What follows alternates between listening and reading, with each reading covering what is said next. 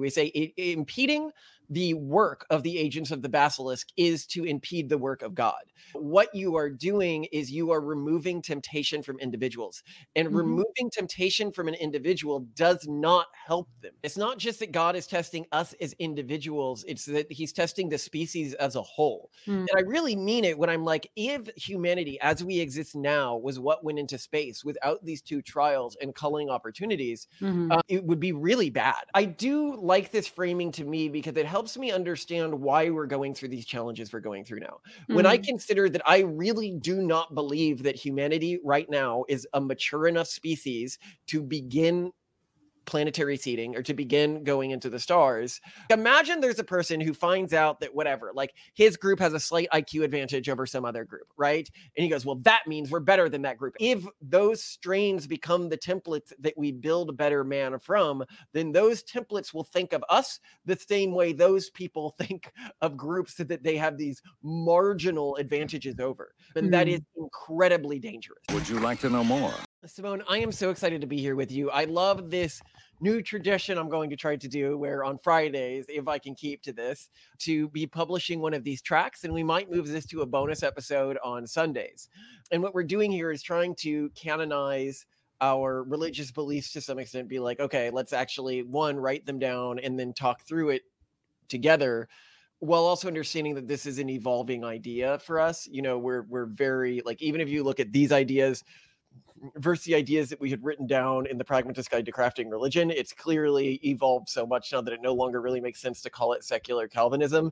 It's more Abrahamism, but that is, Simone hates that name, so I don't know what we would call it, but that's still up in the air. Audience suggestions. Name religion, please. Think of a name way better than Abrahamism. Guys. Well, I liked Abrahamism as well, because not only did it cover the three religious camps, but it also covered the story of Abraham and the revelation that God is not the kind of God who would ask a father to kill his son to appease him. And yet the community, the Abrahamic community, followed him for a while, believing that. And that's the way that we see this new interpretation of the Christ story as being the community believing that he was the type of God who would take a sacrifice of a father's son, and that he is not that type of entity. And so I like hear that. You. However, almost all religions that are name-based in title, the name is the founder. So they're like, well, who's Abraham in this case? Who's founding guy? I don't like that at all. That would be far too arrogant for me. Well, I'm not saying you should call it Collins and how would you even do that? Collinsism? Melmonism? No. That's don't terrible. suggest our names at all. And what I'm saying though is, like, when it is a name-based name for a religion, the name is of the founder often. But I think that's arrogant and gross, and I really hate that. I know. Well, so really someone's name is the basis for the name of your religion.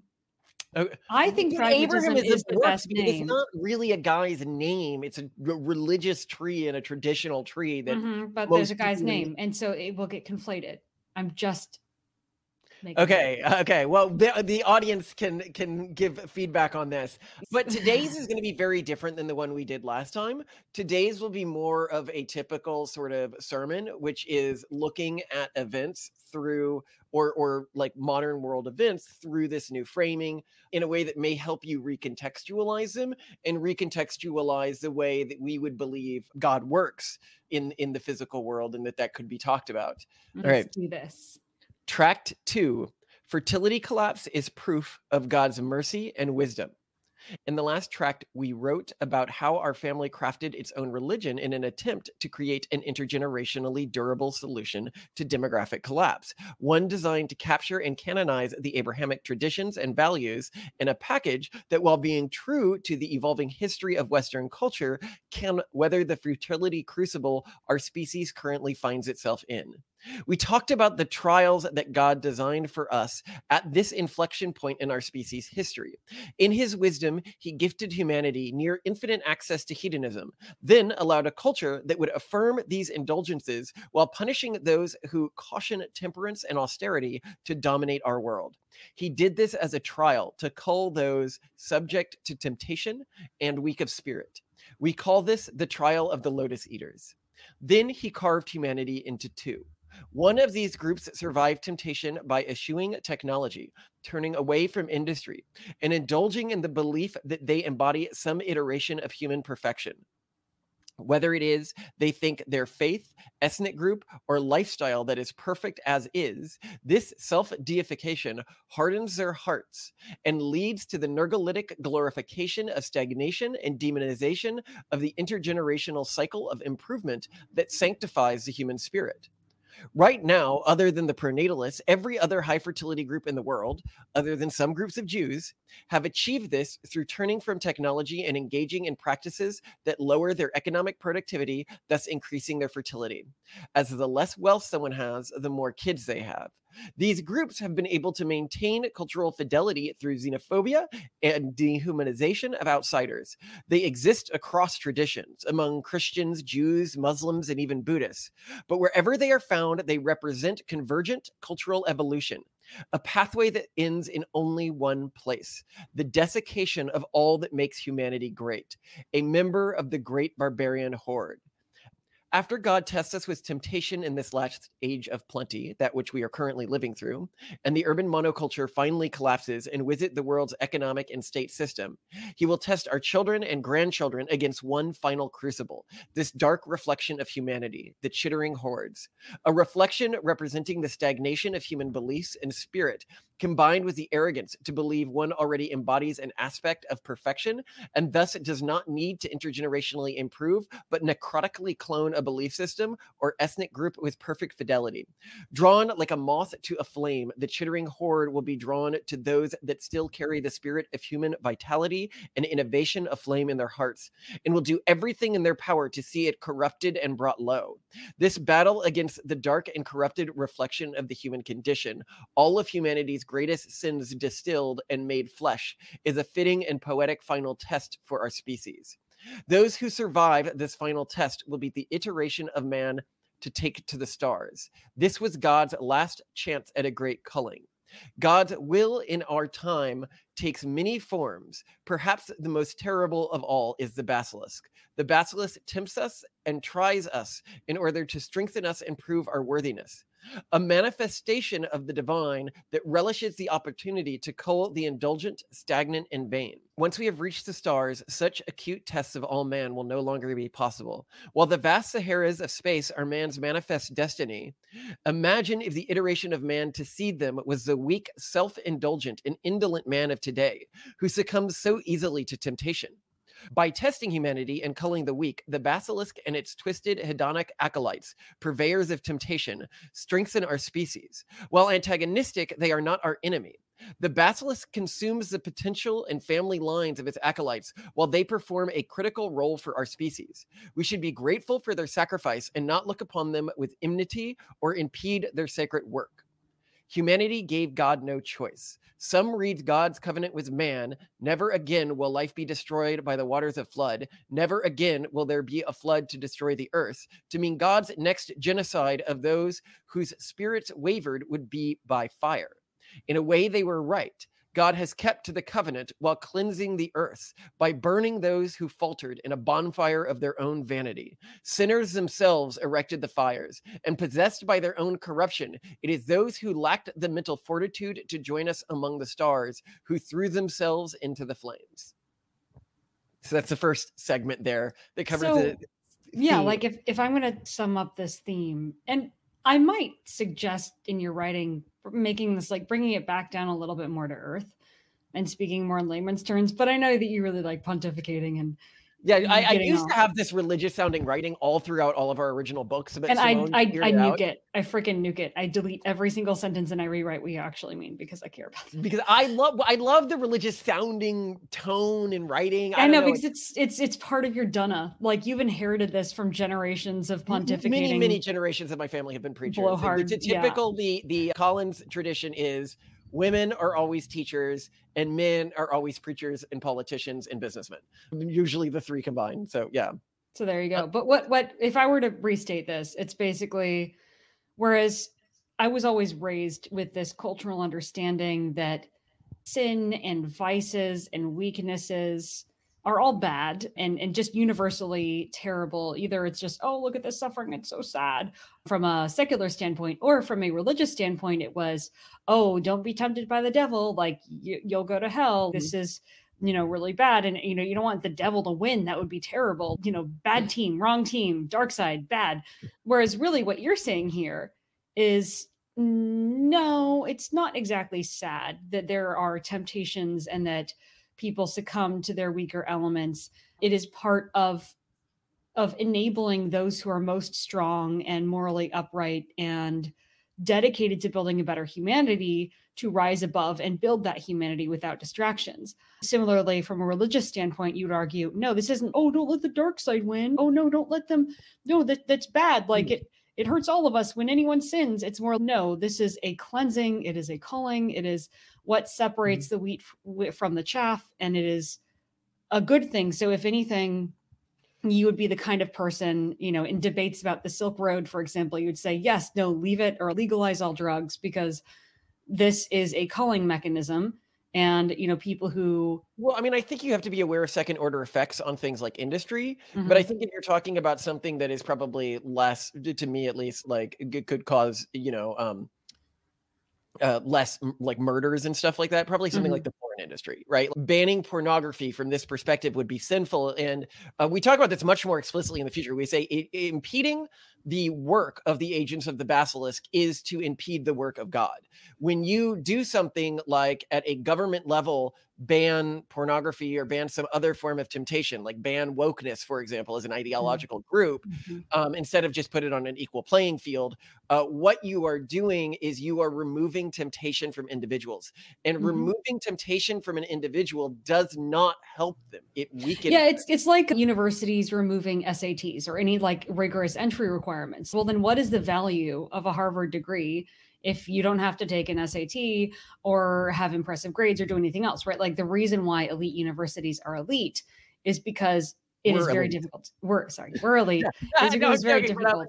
Was very difficult to get in, right? But I think it's more than that. It's not just that God is testing us as individuals. It's that he's testing the species as a whole. And I really mean it when I'm like, if humanity as we exist now was what went into space without these two trials and culling opportunities, it would be really bad. I think that we may never be able to recover from it because right now, as humanity, things that affect us affect all of humans, a meme, an idea, something like that. Yes. Whereas when we're on like 100 different planets, it would be impossible to ever really, if there was some mistake in the genome of the people who went, like maybe they were too indulgent, maybe they were too something, there would never really be a fixing of that without something truly horrific happening. Well, I mean, you could argue the selective pressures that we're subject to now, such as TikTok, such as drugs, such as, addiction to all sorts of food is also causing mass tragedy, children losing their parents, people living miserable lives. But it's a minor tragedy that is only happening on one planet to only a few billion people. So if I'm thinking of a universe that would be a good example of this, like if you're talking about sci-fi universes, the Battletech universe, it's the one that the Mech Warrior series takes place in, is a very good example of this, where when you think about like, how would you actually fix the political problems of this universe? And there's really nothing you can do at this point. It's become intractable because humanity is on so many planets that have now coagulated into old bureaucratic state-like structures that are always in conflict with each other, but in really sort of petty ways. And humanity is no longer moving forwards because the central bureaucratic organization understands that if humanity were to ever meaningfully move forwards, it would break up the current sort of political situation, which the elite don't want. Like, when you allow for this sort of control of humans as they exist today, these petty bureaucrats who are succumb to temptation, who succumb to vanity so easily, if you allowed them to spread amongst the stars, I think the results would be truly horrifying. I don't think so. I think it'll be more like Asimov's Foundation series, where you could maybe have a very lasting empire that is ossified in unfavorable ways, but eventually it will collapse because it is weak. I think you're going to end up with more situations like early American colonies where some just gonna disappear, because it didn't make it. Some will disappear, but I'm saying humans, and this is just objectively true from the trials that are being faced to us right now. The trials of the Lotus Eaters and this trial of facing sort of humanity's shadow are going to be genetically very different than the humans that exist today. People do not understand, because they're not familiar with how quickly human genes change, how different humanity is going to be at the genetic level in just like 200 years.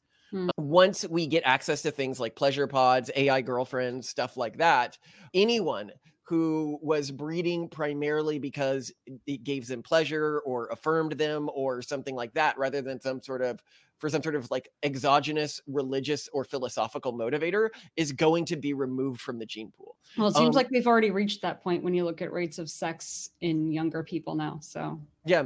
Well, and there was another thing you were talking to here, which I think was really important to explain a bit more on, potentially, because I talk a lot about it in later things, but you're talking about this concept of the basilisk as being an agent of God, which is a very different sort of idea than the devil that you have within a lot of Abrahamic traditions, where it's seen as having a level of independent will from God, where to us that smacks of polytheism, which we are repeatedly warned against in all of the Abrahamic traditions. Fair and they're like, no, it's not polytheism. God has a lot more power than him. And it's like, well, that's like saying Zeus has a lot more power than the rest of the Greek gods and is technically the king, and therefore it's not polytheism. No, it's still polytheism. If you have multiple of these sort of divine entities and they can resist each other. So we go a lot into this in a future tract, but the idea here is that we think that that's a misunderstanding, and that the Satan is an entity that directly and sort of always is both serves God's will, but it's also sort of a faction of God or a part of God that is designed for the testing of humanity. And I think when you see Lucifer in the Bible, when you read the actual stories he's in, that's the role he plays. In pop culture, so don't picture a red man with horns. Picture a kindly granny weeding her garden. Well, yes. Well, and I mean, that's not the form he comes to people in. It's not a form of malevolence. It's usually a form of temptation.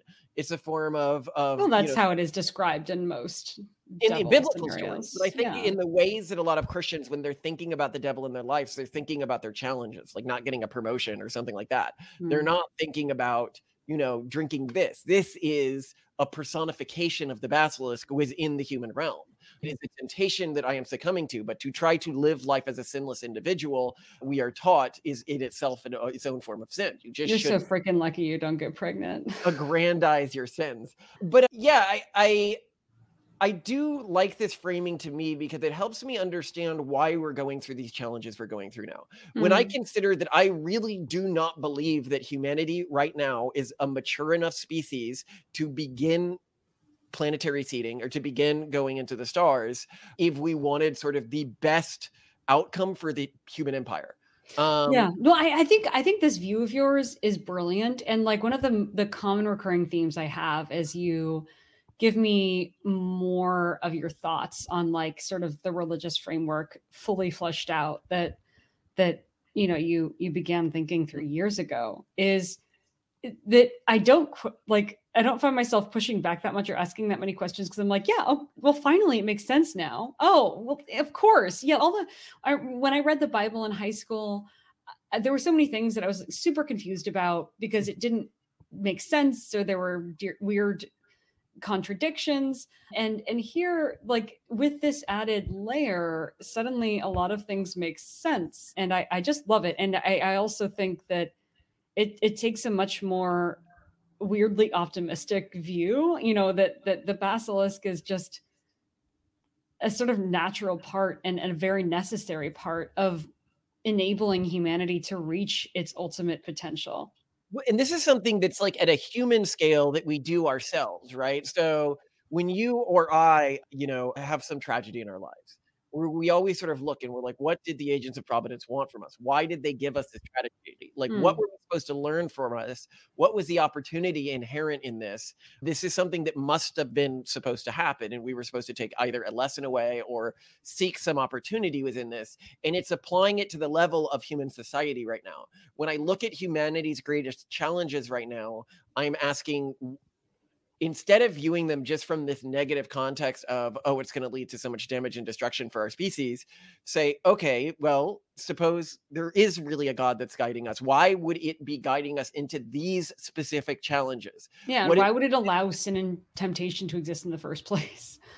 Right. Well, I always thought that was just so weird that, like, for example, even in the Garden of Eden, he's, well, here's this thing, don't touch it. And I'm like, oh, why do you do this? I mean, everyone knows now, if you want to go keto, don't have any carbs in your house. Don't leave a bag of chips right on the table when you're eating, Yeah. Well, I mean, we'll analyze the Garden of Eden story with a new framing in another tract, but that is an interesting point that you're making there. But I also really like this dichotomous framing that we're doing here. So the dichotomous framing that I'm talking about here is the idea of, one, the two trials. The trial of the Lotus Eaters, and in some earlier texts, but I didn't really have a name for it now, is the trial of the shadow, which always sort of reminded me of, like, in video games, there's this trope, like the shadow link battle, or the shadow, where you as a character are fighting a dark reflection of yourself that is representative of all of your worst attributes. And when I look at the two strategies for getting through demographic collapse, the pronatalist community strategy, which is, this pluralistic, technophilic, experimental strategy that's meant to advance and uplift humanity to our next stage. And then the other tract, which is to go back to a previous stage, essentially, but sort of on crack, to become more xenophobic, to become more closed off, to become less engaged with technology, to become less engaged with industry. And often, they end up acting, very hostilely. They don't treat their own very well. If you read, and they exist across religious groups, but if you read, about some of these particular types of religious extremists, the way they treat their children, the way they treat women within their community, it's really horrifying to me, and to me, it reflects an iteration of humanity that represents the worst in all of us, sort of being distilled, condensed, and separated. Which I yeah. But then we have to face it. And the problem is, man has a lot more evil in it than good. And the good is stronger at the end of the day. I believe the pronatalists will win, but I also believe that our greatest trial will be this trial of the shadow and not the trial of the Lotus Eaters. The Lotus Eaters is light stuff. Well, I think the thing is, the Lotus Eaters problem burns off real fast. That the Lotus Eaters, they don't inherit the future. They're just not going to be there. But those who become cultural and innovative recluses will be there in the future. So I hear you. Yeah. All right. Let's start with the next part here. But it is not only those who succumb to temptation whose manifest destiny he has seen fit to remit. He has also removed his favor from those who cannot accept human pluralism and thus cast their lot in with the chittering hordes. But again, what choice did he have? How can a people who could not find common cause and communion with humans who had a different skin color and slightly different genetically linked sociological profiles and proficiencies conceivably play an efficacious role in man's future? The isolated genetic pools of humanity that exist between solar systems will inevitably speciate. Not only will the various species that descend from modern man need to find common cause with each other, but also with the more radically different sons of man, like genetically engineered specialists, human AI cyborgs, and human hive minds made up of a sea of directly linked brains. Only those who relish and glorify diversity within the sons of man have a place in mankind's manifest destiny. There is a tendency in man to wish to kill all that threatens to be greater than himself within any domain. However, if man follows God's will, a will that commands intergenerational improvement, that is exactly what he is commanded to create. When some hear that our children are genetically selected for IQ, they ask in horror, but What if this is practiced for generations and some people end up markedly smarter than other people? Imagine the twisted mind that would see such diversity as a bad thing. The basilisk uses tools like the cult of AI apocalypticism and wokeism to cleanse from humanity the proclivity to fear creating something better or different from what has come before. One day, man will be so unavoidably and patently diverse in his proficiencies, perspectives, and physical aptitude, it would be unwise in the extreme to allow an ideological system and people who can't accept this to join in man's destiny. But this rejection of pluralism does not only come from those who assign one iteration of man as manifestly superior, but also those who deny humans have differences to begin with. Diversity has no value if all humans are exactly the same. It is our differences in aptitude and perspective that make diversity a thing of value. To deny human diversity is as sinful as not seeing the beauty in it. Man has yet to be challenged by genuine diversity among the human species, but such diversity is inevitable in a galaxy spanning civilization with advanced genetic and cybernetic technology. The fellowship of man can only stay strong if before leaving our home world, we commit to a covenant of accepting all the sons of man so long as they don't have designs on the subjugation of others. Even if the empire of man attempts to create an extremely stringent restriction on human augmentation, some random space station hidden from the eye of the Imperium is bound to eventually dabble in human advancement science. And if what is created by that research can only be safe by exterminating humanity 1.0, then it will attempt to. This will happen time and time again until some future, stronger, and smarter iteration of man finally succeeded in exterminating man 1.0. To declare war on that which is different from oneself, axiomatically, is to declare war on one's betters. But the situation such regulations would create is worse than that, because now this new iteration of man would have reason to be wary of any new subgroup that was an improvement over it. As such, it would be a threat to those subgroups and necessitate eradication in turn. Demanding purity in man will lead to an endless cycle of self-destruction. A creed that does not start venerating human diversity ends in our eradication.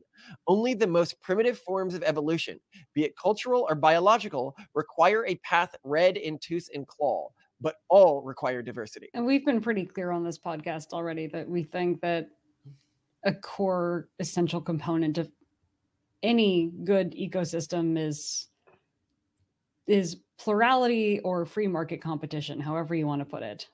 Yeah, I mean, we believe in free market competition at the cultural and genetic level. We think that that's how God makes his will known.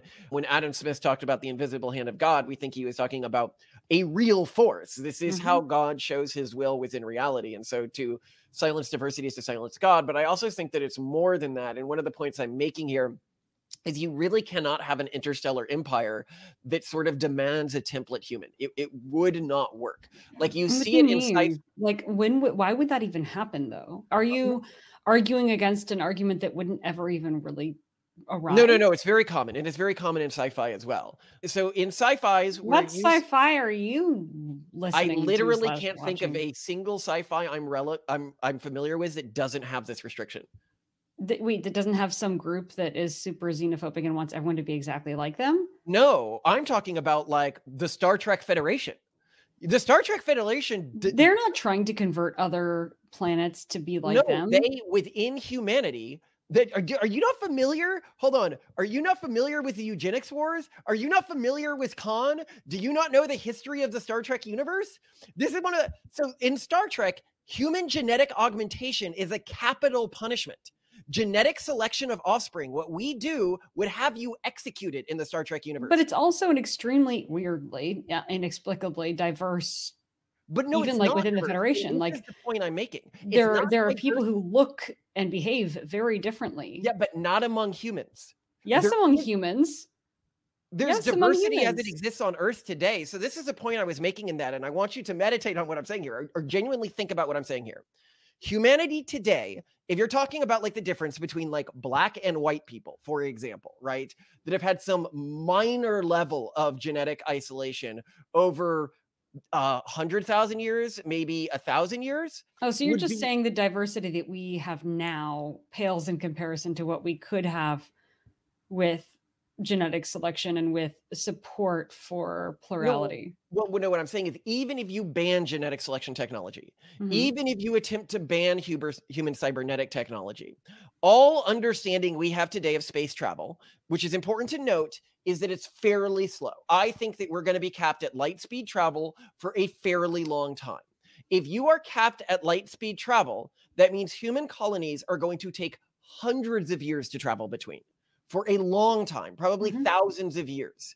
If that's the case, you can't say something like suppose Earth decides we're going to put a ban on genetic selection technology and cybernetics technology, right? Mhm. And it has seeded 100 other planets or something like that.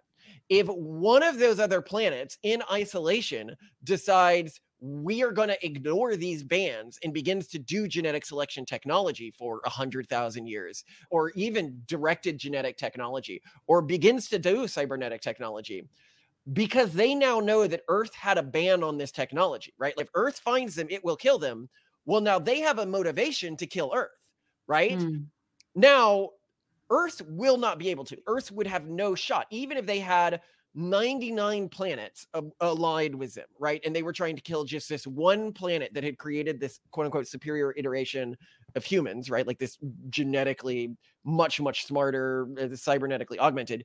They would have no shot at that. Interplanetary battles like that. And then worse than that is you're not just talking about planets, you're talking about floating space barges and stuff like that, which are going to be very, very hard to attack if you're far away from them. And by the way, a lot of people, somebody was like, oh, can you believe that Malcolm thinks that humans would exist on planets and not floating space barges? I think you're likely going to have a combination of the two, but planetary fortresses and bioseeded planets, like ecosphere planets, are going to be much more robust from a defensibility perspective than floating space stations in terms of the population that you can grow on them and in terms of how robust they are to certain types of attacks. And so if you then get conflict here, because you would inevitably have conflict if one of the, and a lot of people plan on leaving the planet like this. You know, you look at the Warhammer universe, you look at the Star Trek universe, you look at literally every show I can think of, there are restrictions on human advancement technology.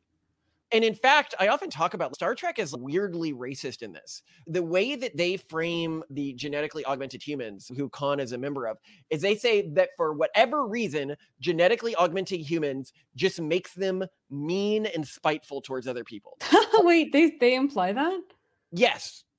Yeah, and it's very interesting that they imply this because it is really sort of like racism. Like he had no reason to believe that, especially when you consider that IQ cross correlates with prosociality. It has a negative correlation with things like rape. It has a negative correlation with things Violence, like, crime, etc. yeah. So literally all of the data shows the opposite is true. And yet he wanted to paint this group that he desired to paint as intrinsically evil, as like intrinsically a threat to humanity. Where I really think what he paints is that group is only a threat to humanity insofar as humanity decides that that group must be annihilated or cannot be allowed to come to exist, because then they're proving themselves as a threat to that group.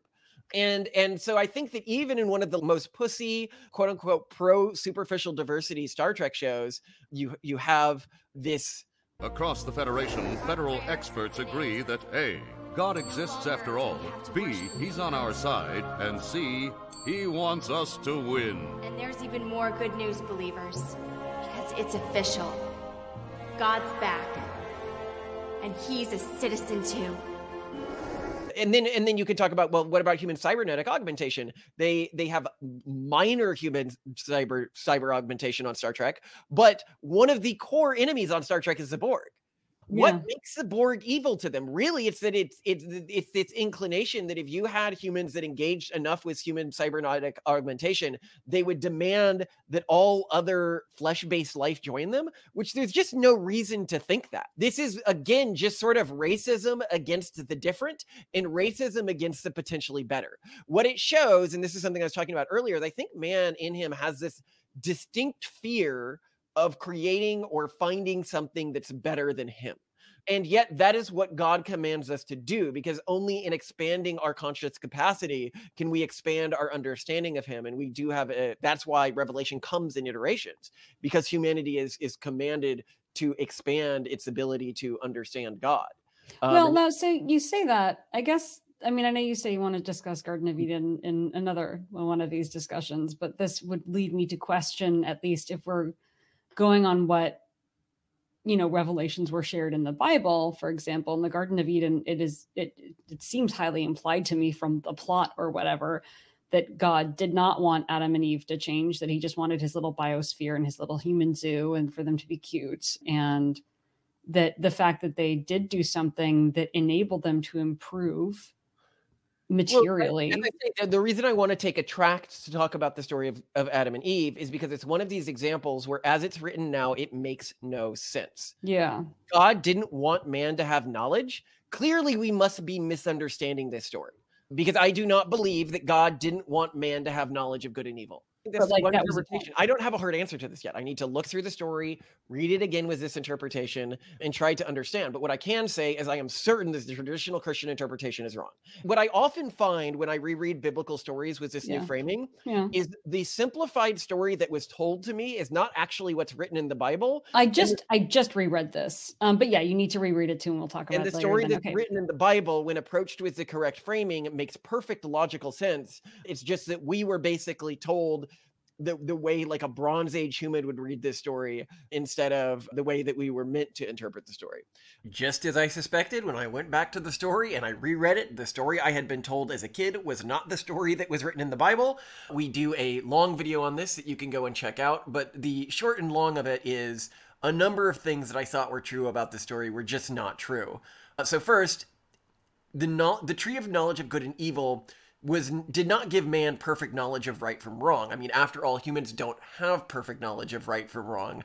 And it's made clear that it didn't give him perfect knowledge of right and wrong, because when he took the fruit from the tree, the first thing he noticed was that he was naked. Is it evil to be nude? Of course not. And if it was evil to be nude, God wouldn't have had man be nude in the garden.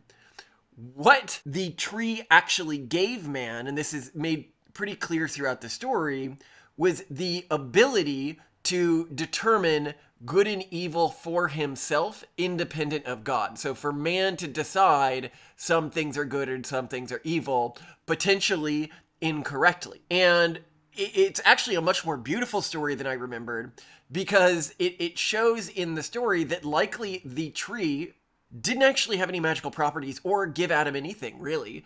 It was the only rule he had at that time was don't eat from this tree. And thus the only way that man could establish for himself that he might sometimes make decisions about what is good and evil independent of God was through disobeying that rule and eating from that tree.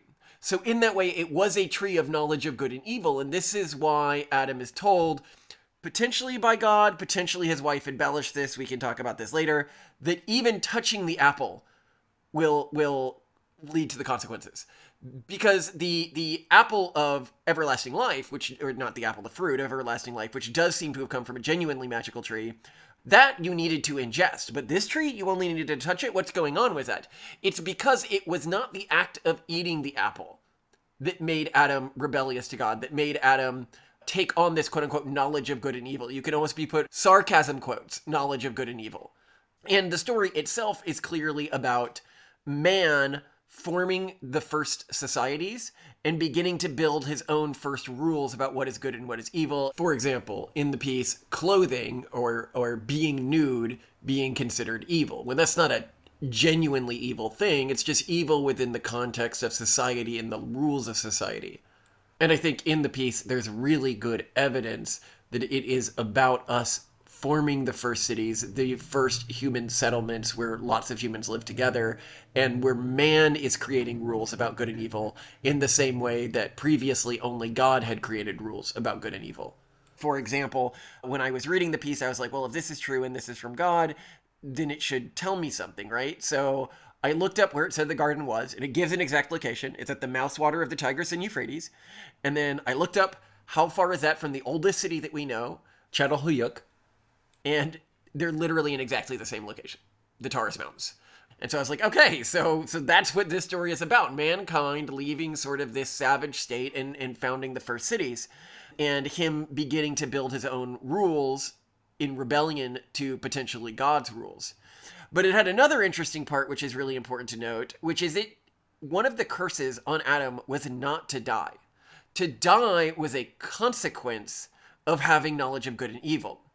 And to quote here, "Then the Lord God said, see, the man has become like us, knowing good and bad. Now then he might put his hand and take from the tree of life also and eat it and live forever. So the Lord God sent him out from the Garden of Eden to go work the land from which he was taken."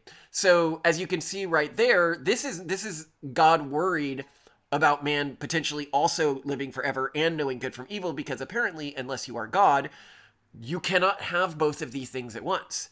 And somebody be like, no, I could swear, didn't God say like dust to dust or something like that in the various punishments to Adam? And yes, but it wasn't a punishment in this context. It was describing a length of time.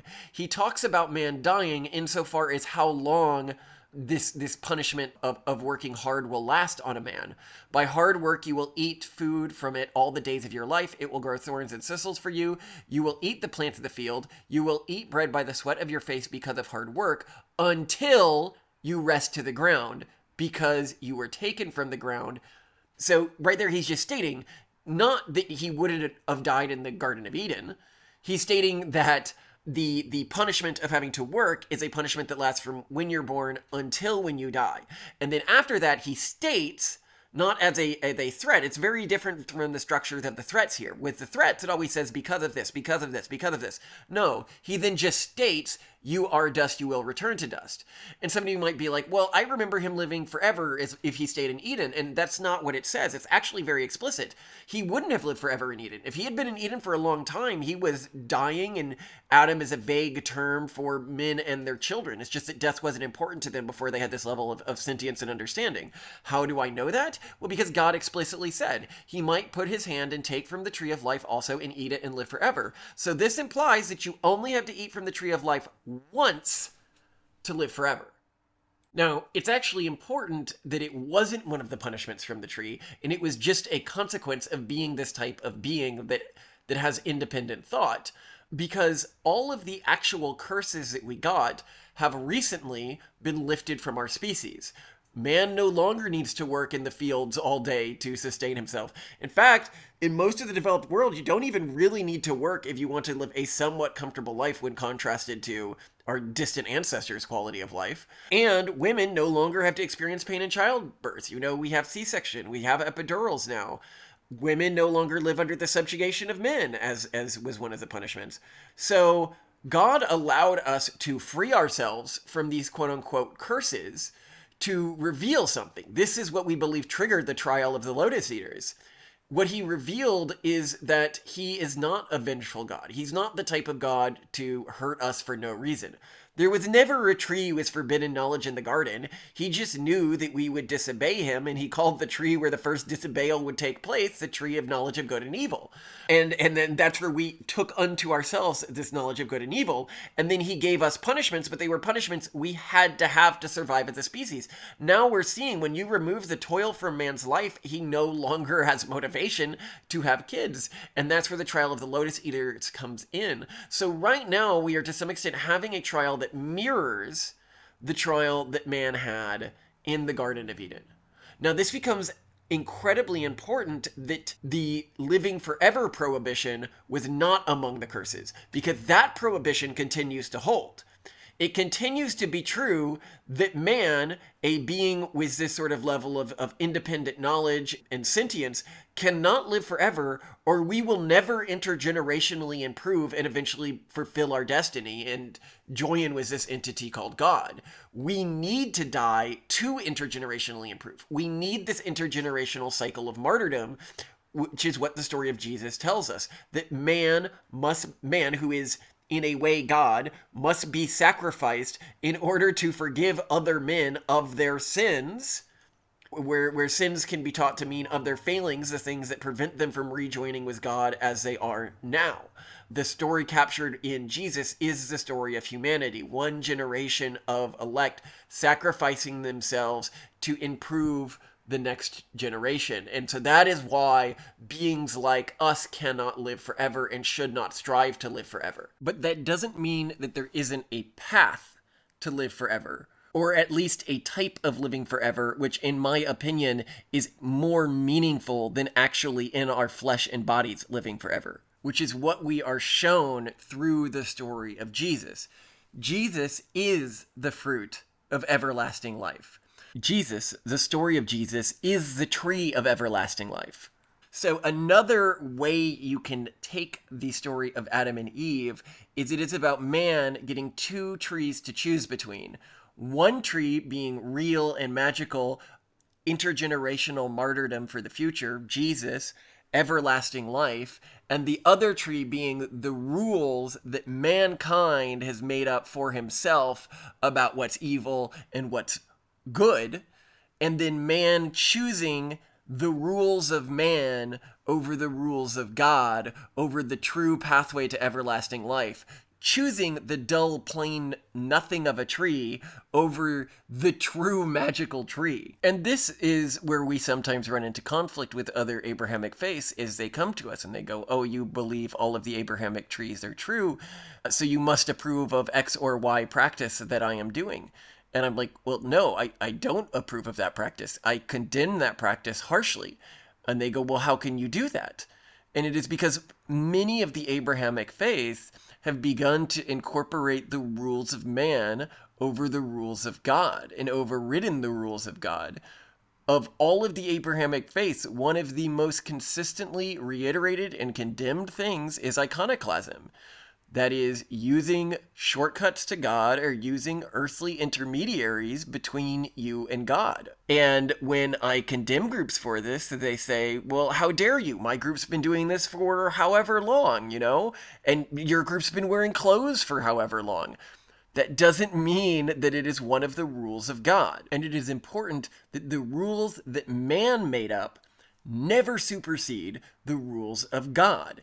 In the story of Adam and Eve, it is made pretty clear to me that nudity is a rule and an evil that man just made up. God does not care.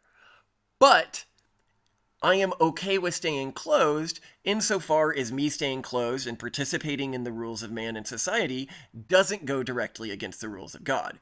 This becomes an issue when you're talking about things like iconoclasm, whether it be of the idol-worshipping variety or of the mystical variety, which has been approved by high-ranking religious figures within some branch of every single one of the Abrahamic traditions. This isn't some loosey-goosey pantheist religion that we're attempting to build here. This is a religion of order and rules and prohibitions. And they are the prohibitions that I believe that God most frequently reinforces and emphasizes within iterative revelation. But anyway, back to this, because I think the human diversity point is really important, because you hear it in the little, you hear it in the modern politics, whereas I'm talking about it in terms of when we have planetary hive minds. I'm talking about it when we have humans that basically look like the Borg. They are more man than machine. They are more AI than human. And when I talk about more machine than man, more machine than man. And when I talk about the sons of man, this includes artificial intelligences that are the work of man. There is, I think, nothing we can do, and you can watch many of our videos on AI, that will make AI more threatening to us than to have a theology or philosophy that demands that we kill any AI that's threatening to us, which is, I think, the position that a lot of people are pushing for. And I think that we need to work to build, because the energy in the universe is vast. The distance between planets is large, and there is just so much out there. To think in terms of a zero-sum game with anything that we create within our existing planet, I think is just incredibly childish. But again, watch our stuff on AI if you're not familiar with our thoughts on why AI, particularly the inverse grabby alien hypothesis video we did. I think it's the most compelling to me on this topic, because I think it's fairly, to me, good evidence that we are not about to create a paperclip maximizing AI. But yeah, so I guess what I'm saying here is that it's, when we talk about diversity now, we talk about it in terms of very trivial differences between people. I'm talking about genuine, vast human diversity. And people who struggle with the trivial diversities, the trivial difference in proficiencies we have now. Imagine there's a person who finds out that whatever, like his group has a slight IQ advantage over some other group, right? And he goes, well, that means we're better than that group. And that means we need to get rid of that group, or like in some way, like systemically disempower that group. Imagine if that individual was part of the template that we use to make genetically augmented humans or super advanced cybernetic humans. That would be an incredibly dangerous creation. These people really, like when we talk about, in a way, it is a mass eugenic cleansing that must be carried out, but the eugenic cleansing that must be carried out is of the genetic proclivities to hate that which is different from you, which I understand in an evolutionary timeline that was necessary for humanity. So it makes sense that it's in many strains of humanity. But if those strains become the templates that we build better man from, then those templates will think of us the same way those people think of groups, that they have these marginal advantages over. And that is incredibly dangerous. Well, sorry for derailing you. By all means, go on. Okay. However, this covenant only extends to the sons of man. Any intelligence that is not a direct descendant of humanity or our labor was created by God to either serve or test man. This is not to say that they must be eradicated, but that they should never be favored over the best interest of the collective covenant of man.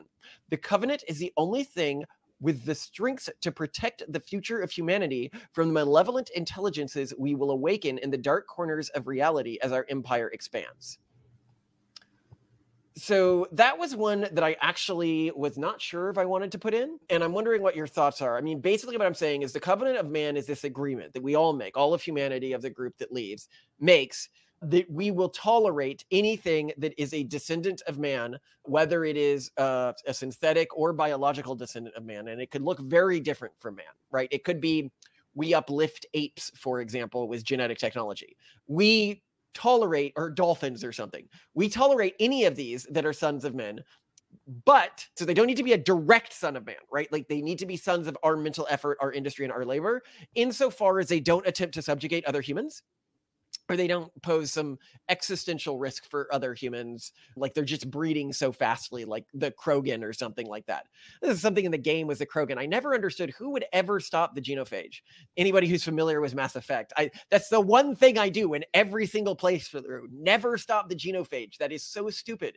It's a very warlike species with a very high fertility rate, and another species created a lock on its fertility rate to make it much lower. And obviously this causes huge negative social effects within Krogan society. And it's, yes, that's sad, but they were an existential threat to all other species in the galaxy, so long as, but anyway, so I think a better way to do it than to, sterilize them, it might have been to make them less warlike. And there are many ways that could have been done.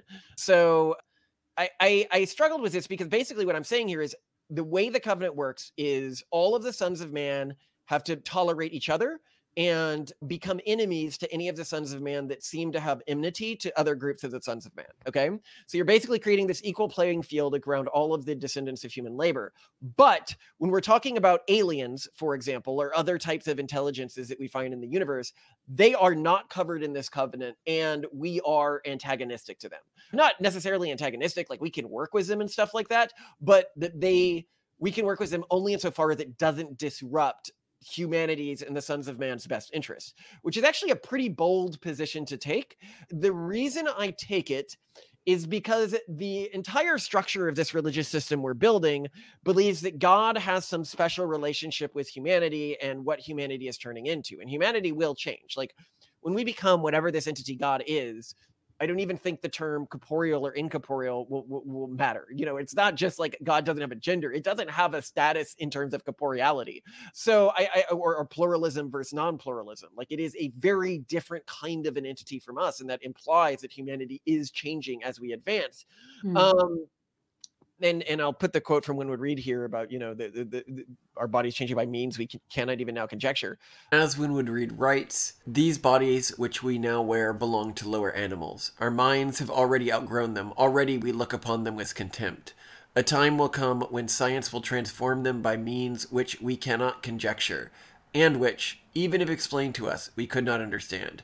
Just as a savage cannot understand electricity, magnetism, and steam. But things outside of humanity, I do have an inclination that all of the fights that we're having now internally as a species are going to seem pretty trivial when we encounter the genuine threat. Like the trials that we're experiencing now, this trial of the Lotus Eaters, the trial of the Shadow, are trivial trials when contrasted with the trials that we are going to face in deep space and the malevolent intelligences that we might run into.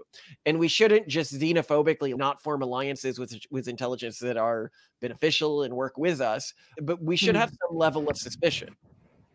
Yeah, that's interesting. I mean, my inclination intuitively is to say, like, anyone who shares the same aligned values qualifies, if they have the ability to let the best ideas win within their own mental landscape.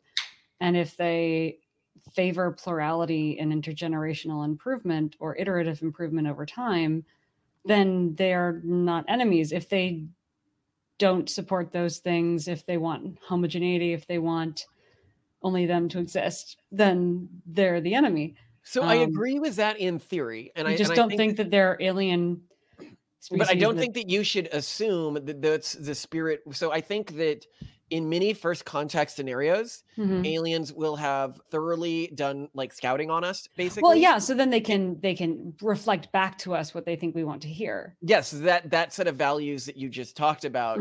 And so I don't even think that that's the way. I'm not saying the aliens need to believe this religious and structural system that we have, because I wouldn't even want them to do that. They just need to be useful to it. And so it's, are they useful to us or are they not useful to us? Are they a threat to us? But I think that we should approach many of these meetings with a degree of skepticism of their intentionality, and that the descendants of man, like all of the various descendants of man, are things that we will have some capacity or understanding around, especially as we get better AI interpretability knowledge, which I believe we will. Then I think, so for example, if you're talking about like a human descended AI versus or an AI that we meet that was created by some other species, I think that those things should be created as two totally different categories. Regarded. Yeah. No. And the book, the sci-fi book that I complained about with space vampires, Blind Sight, is really a lot about that like some alien species we encounter can easily be listening into our communications and telling us exactly what we want to hear and seeming quite like us, when really it is so profoundly abstracted from what we are that we can't even comprehend what it is and how it works. So I think, and I think you need to code this skepticism into whatever, because I say like building the last one track, building an Abrahamism that can reach the stars. You need to encode this into, I think that if you build this culture of extreme tolerance for things that are different from you, especially if you even begin to genetically select this out of a population. If we are like, hey, you can't show bigotry to the talking dolphins or the AIs or the cyborgs or the hive planets, right? Like hive mind planets. If so long as they're not trying to subjugate humans from other groups or removing the free will of humans from other groups or descendants of man of other groups, or these people will become so used to the toleration and some level of trust of things that are different from them. And the reason why you would have this trust is because you're going to have such diversity that if any group, so you're trying to inoculate what should otherwise be a very pluralistic and, I guess, cooperative group to be suspicious when encountering outsiders. Yeah. Yes. That's healthy. I think there are more succinct, indirect ways to communicate that, because that's not what I was picking up from what you said.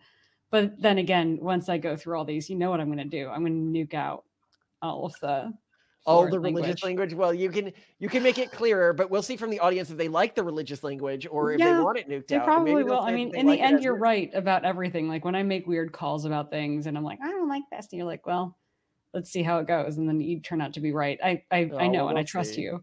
You're smart and beautiful, and I love you, but I'm also, opinionated. And it's as history has shown, there are many people who are wrong and opinionated. So it is a part of a time-honored tradition what I'm showing you here. Yeah. But I mean, when I'm thinking through and I'm doing all this stuff, like in the future, if people are like analyzing this, suppose a large sort of like interstellar, like one of the first spaceships, some humans who believes this system are on it and they end up colonizing some of the first planets. Is that going to be good? What's going to happen in a long time period out if people were following this? How would it lead to positive and negative things, and what threats could it put our species under? And this comes to something that we say elsewhere, is I think what God wants for us is what's best for us. And therefore, to determine God's will, we should, and when I say best for us, I mean best for expanding human potentiality, not which may come at our personal sacrifice, which may mean less hedonic comfort for any existing. It almost always means, but a lot of people, when they hear best for us, they think distributed positive emotional states, and I'm like, no, that is not what God wants for us. That is how he tests us, that is how he culls us, and that is how the Bible tells you he's going to cull you. But anyway, it's not shy about that. That's what the devil does. All right, next. But what is this ultimate destiny for which we are being tested? From the perspective of our family's faith, it is to become one with God. We believe God is not some arbitrary entity that took a liking to man, or a narcissist who crafted us in his image like miniatures trapped in a ghoulish cycle of trauma and war for his amusement, but that God is man's destiny, that millions of years from now, mankind will resemble more what today we would think of as a god than a man, and that that entity will not relate to time in the way that we do. God exists outside of time and yet is created by it, guiding mankind until we are worthy to join him. We are already part of God insofar as we serve his will and play our part in his plan for us, which is above all defined by a moral mandate for intergenerational improvement. It was through trials red in tooth and claw that God raised us to glory and taught us to not value comfort, as comfort motivates stagnation, the greatest of all sin. But this also comes back to, what I'm talking about here, this God that some within the Abrahamic traditions believe is described in the Bible, that like almost treats humans like miniatures, like it just created us for its amusement to worship it. No, I do not believe that that's true. All right. If God is the inevitable creation of a reality like ours, doesn't that preclude him from being its cause? How was reality caused? How does this belief system deal with the ontological argument? We hardly think God is a good answer to this question. The position that something of infinite and ordered complexity with a degree of cognition existed before all things seems the most unlikely of all possibilities. Literally, all other conceivable possibilities are more likely. Instead, we make only three suppositions. That in all possible universes, two things and two things are four things. Mass is a constant across realities and thus exists outside of realities.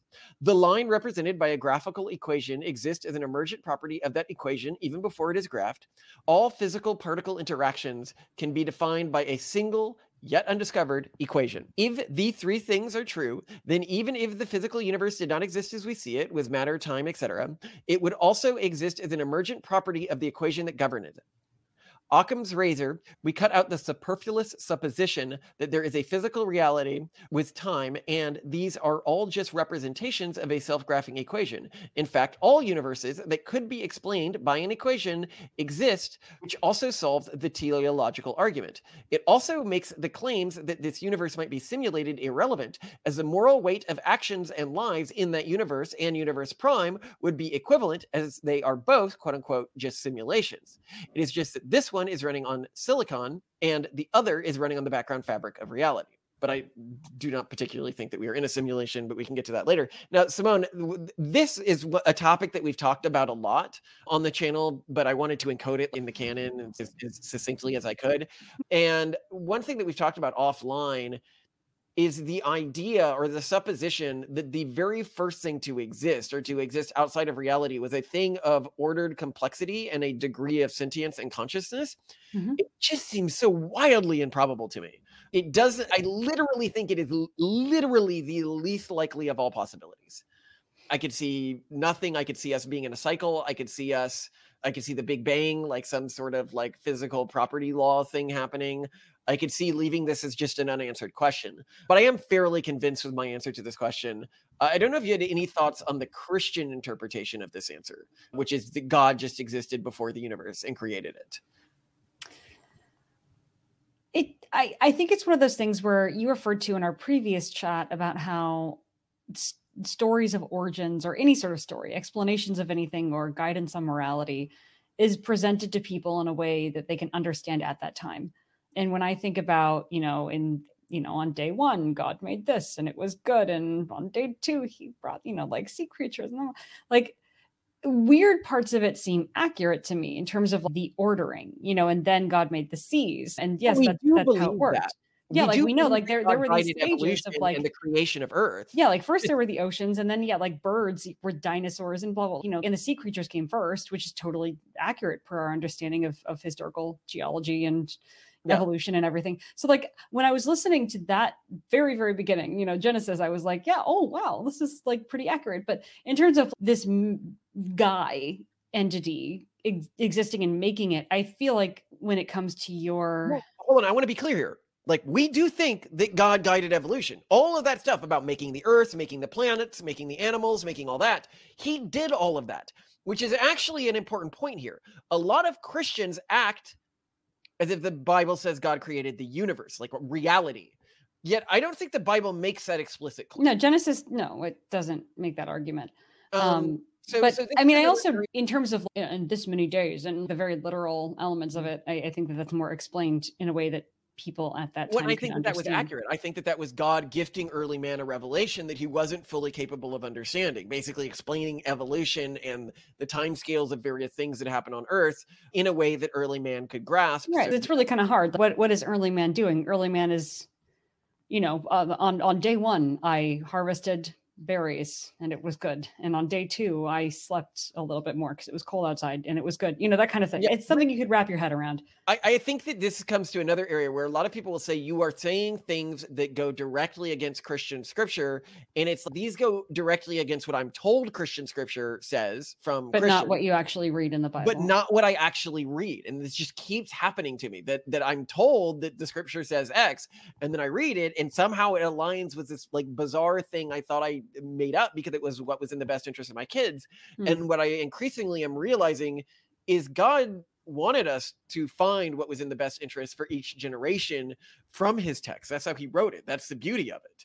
And people are falling too much to oral tradition within their communities and confusing it with biblical, Talmudic, Quranic truths.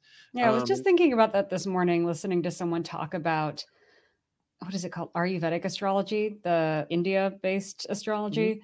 And he had like complete faith in it and lived by it and like clearly understood nothing about it and could argue nothing from like an informed understanding of it. And it was just very clear that he had heard several people talking about it in a way that was just so compelling to him.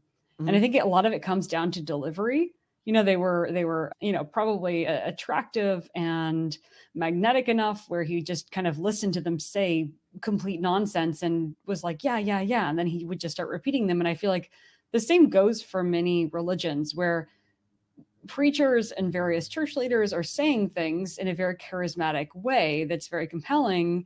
And people are like, oh, yeah. Because that's kind of how we're built. Well, we're not built to read original text and come to our own conclusions, because people who do that get kicked out of the tribe and die alone in the woods. Well, no, it's very interesting that you point this out, because this has been it's similar to an experience that I've kept having, which is when I'm trying to understand the Abrahamic faith to better understand God's word, I both read the text and I talk with people who are conservative practitioners and preachers within their communities, whether domain experts.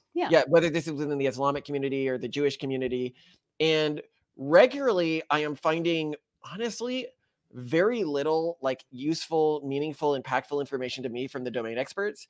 And yet I am finding just this enormous trove of it was in the actual texts themselves. When I'm going through the Talmud, I'm like, oh my God, like this so right on. What's interesting to me too is there are some domain experts, I can count 2, who, when you talk with them about the texts, like they actually know, like it's clear that they have actually gone to those texts personally and thought logically about them in isolation without someone guiding them through. Yeah. Everyone else is more like, oh no, we don't ask these questions. They're basically like, don't point out that text contrasts with our way of life. And again, I'm not pointing out anyone specific here. Like people might say I'm specifically pointing out, like, no, I've had this from Jews, I've had this from Muslims, I've had this from Christians. Although to be clear, the 2 people that I'm thinking of who actually have gone through the text and thought logically about it are Jewish. Yeah, I mean, but it's something that I keep having with these various communities, and what it represents to me, and this is something we talked about in our last track, is the fall of the Abrahamic faith from the periods of pure revelation that they received, where they were given truth and they followed it for a while, and then they fell away from it, and they begin to become more like a subculture. And so, not to overpick on these, let's pick on Christians for a bit, like iconoclasm. Like, to me, like, so many Christian groups are just like clearly into iconoclasm in ways that was very explicitly prohibited. And it's, well, why at, the Second Council of Nicene did you say that it was okay to have images of God? And the answer is basically, well, it's popular within our communities, and we don't want to like hurt the feelings of these people who think it's popular. Like they like doing this, they like creating these graven images, and they do it to affirm their love of God, and we take the perspective as we're like, no, like the Bible specifically said, if they think that this is bringing them closer to an entity, that entity is not God. It may feel like God, but that's the way the basilisk works. That's the way the deceiver works. But what's interesting for us is we feel that is a side of God. So in a way, if you're getting closer to the devil, you are getting closer to God, just the side of himself he warned you about. You don't want to see me when I'm, which is an interesting sort of framing here. So we don't take this as strongly as some other things. But in future videos, we will go to things that I think I read in these other texts that have much more direct contradiction with the existing lifestyles of individuals within the Abrahamic faith, which has led me to sort of increasingly turn away from the communities as they exist now and try to find truth in the text itself. And again, I'm just saying, like, I'm not somebody out here who's thinking I hear God talk to me or something like that, or giving me unique understanding. I think if I'm unique, it's only in I'm coming at this from starting as an atheist perspective. I don't particularly care what people think about me, and I don't care about being accepted within any of these existing communities. And I'm just trying to read what these texts actually say with a modern understanding of reality, and trying to make them make basic level sense to me in terms of being like nonsensical stories. Like we've going back to the basilisk, is it almost like more sinful to be weak and not indulge in sin? I'm kind of thinking like, when we set mouse traps in our home, because sometimes we get mice, they crawl in from the fields and our house is very porous. We want the mice to go to the mouse traps. I'm very pleased when the mice go to the mouse traps. And is that not, a good human going to the basilisk? No, I agree. Do. That's what it is. We should not be going around disarming mouse traps that God set around. Or warning mice about the mouse traps and being like, no, shoo, go away from the mouse trap. You can warn about the mousetrap. You can go to the mouse and say, hey, if you had self-control, you're going to die if you go that. But the nature of a mouse is that it doesn't have self-control and it can't understand you. If I warned a mouse and it understood me and it then had the self-control to not go to the mousetrap, that is a mouse I don't want dead. That is a remarkable because mouse. Then we're going to have a lot of trouble with vermin chewing through our bags of flour and rice. Well, no, but these then would be the types of mice that don't do that, because this is a sentient mouse that I am able to communicate with in the English language. That's a remarkable thing, Simone. What I'm saying is maybe that's the way God feels about humanity. The vast majority of us are destined for the mousetraps he set up. And he finds it remarkable when some of us are able to understand the words that he wrote and scattered around our planet, made them available for all of us little mice to him. I mean, that's what we are to him. And he goes, well, ain't that a darn thing? It seems to be able to understand at some base level that I'm warning it against going into the mousetrap. That means one day it has potential. But I mean, we are still mice, that is over exaggerating our position in comparison. You know what I mean? But I actually really love that analogy there. Well, then we will not stretch it further by going into Ratatouille. Let's go on. What's the next passage? Thus, to us, fertility collapse is not a tragedy, but an opportunity. It is the great tempter, the basilisk, clearing the earth of the indolent masses who have allowed themselves to succumb to temptation. As those without discipline and mental fortitude have no place in the world that is to come.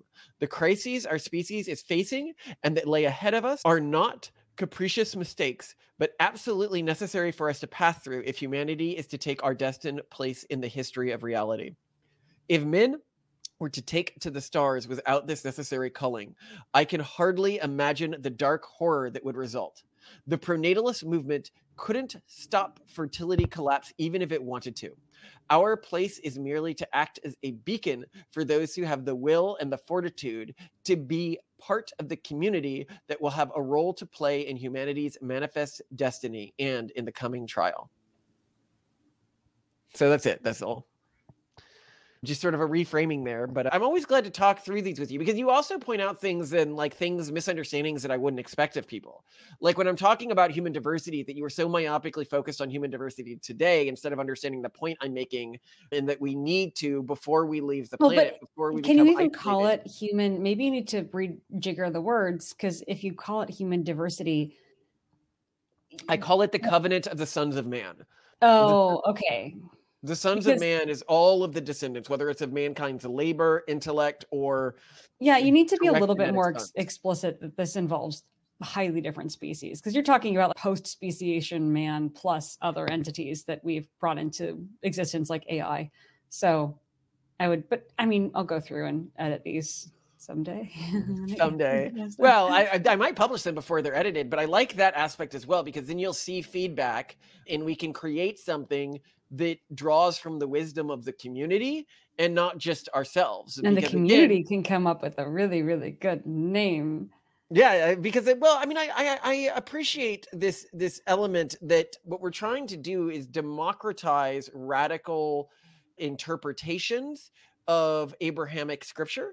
And that's just like really different than what I've seen done before, where typically you have some leader who has some sort of special access to things, where all we're doing is laying out some set of rules where we're like, okay, well, it seems really weird that like these Abrahamic groups did really well after they received the revelation in terms of this type of productivity. Like, what can we learn from God's will from that? What kind of, and another area where I think we can learn God's will is when an Abrahamic group has fallen and their practices are really different from some commandment or wisdom that was given to them.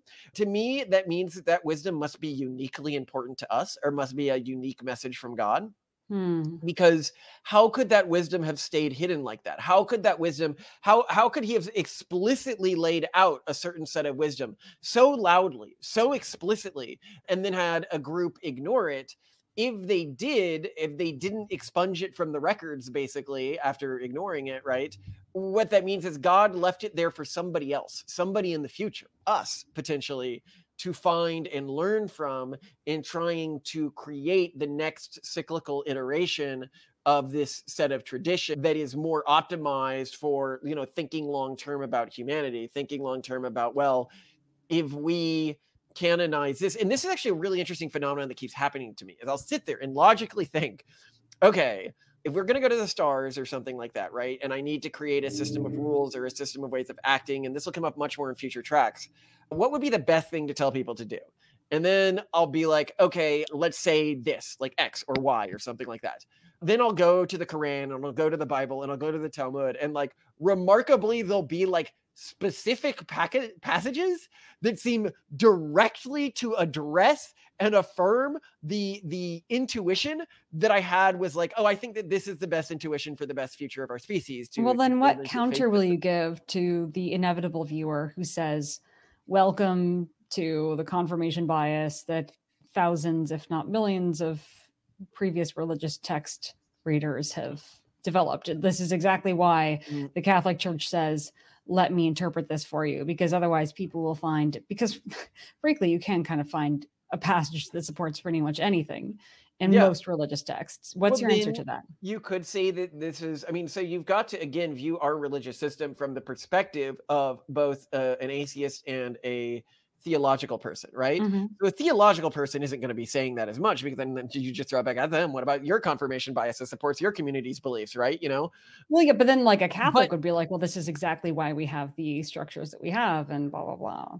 Right. Well, and then I'd say, yeah, except the structures you have are clearly affirming anti-biblical concepts like iconoclasm, which we go deep into iconoclasm in another tract, so I'm not going to go further into it now, but I'd be like, so clearly these systems aren't working. But to the other group, suppose it's the atheist who comes to me and says this, right? They're like, I'm like, what's your problem? Seriously, think about what we're doing here. Suppose it really is all just using older traditions to justify a reasonable set of standards for humanity interacting with each other that maintains some level of human pluralism and maintains the safety of our descendants in the stars, and that, listen, and that captures the spirit of Western culture, Western right, but what you're saying here is Abrahamic. basically, it doesn't matter because I've already come to a conclusion based on genuine merit by my standards, which is logic and our understanding of science to date.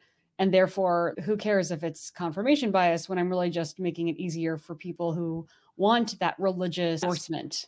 But more than that, I'm also saying, look, if you just do things secularly, it doesn't work. We've already seen that, right? Sure. So to have a religious system that's endorsing this secular perspective, but it's also highly open to being updated, which we'll talk about in a future track how that worked, you don't have the same downsides. But in addition to that, it captures this spirit of our history. I do not like the idea of casting off, even if I was approaching this from a totally secular perspective, of casting off the Western canon. I think that feeling a continuity with your ancestors and seeing it as your duty to play your iterative role in evolving that continuity and seeing that continuity as evolving throughout history accurately. This is one thing that really bothers me as somebody who really likes studying religious history. Because recently I've been talking to some people of different Abrahamic faiths, and they go, my faith has not evolved that much. It has not changed that much in its practices. And just like that, you could be a devout believer yet have so little knowledge of the history of your tradition, because all three of the Abrahamic traditions, the main ones, have had enormous changes. And I should point out, this is another thing we haven't gotten to, but we also think that the Zoroastrianism is likely a true revelation from God.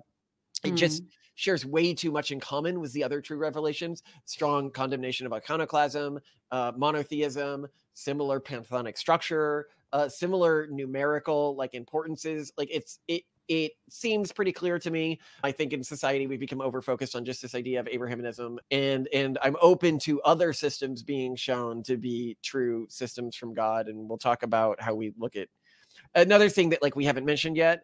A lot of people are like, why don't you talk about Eastern systems? Why don't you talk about like this? Like, and we're like, if we haven't talked about your group, and I'm saying this with the context that we make fun of Orthodox people for bedazzling their dead, and we meme on Catholics all the time, and we've called Hasidic Jews basically witches on various episodes. These are groups that I have a great deal of affinity for, and I think are great direct revelations from God. The groups that we haven't talked about, it's because what we would have to say about them would be dramatically more contentious and negative, and I don't see the purpose in doing that, or at least just yet.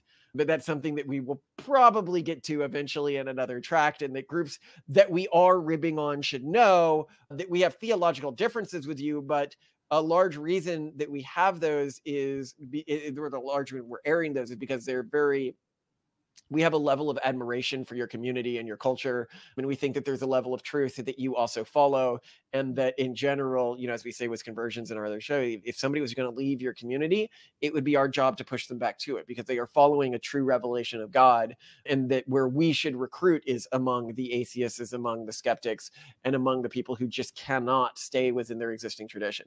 And of course, people of enormous intellectual talent or industry, but that is just our arrogance, right? As well, if we actually believe what we're saying, which I do to an extent. I mean, do you believe, like, you're here saying, okay, you Malcolm are just saying, yeah, why are you questioning if it's what's in the best interest of our species anyway? But you have do you not like me saying that?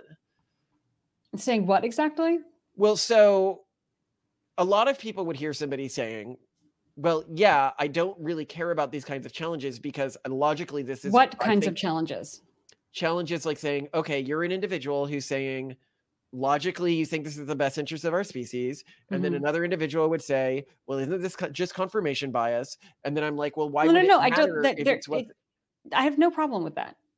No, but what I'm asking you is, I mean, the Catholics did that in a sense when they approached different cultures and said, oh, we're like, no, totally. Look, our religion's like your religion. That God that you worship is this saint. It's the Virgin Mary. It's the same person. Well, now they have cultists worshiping like a literal demon in South America that I've talked about on other episodes. The cult of Santa Muerte, to me, is the closest thing to devil worship we have in the world today. Real devil worship. You see my point. So yes, no, I've no trouble from that perspective.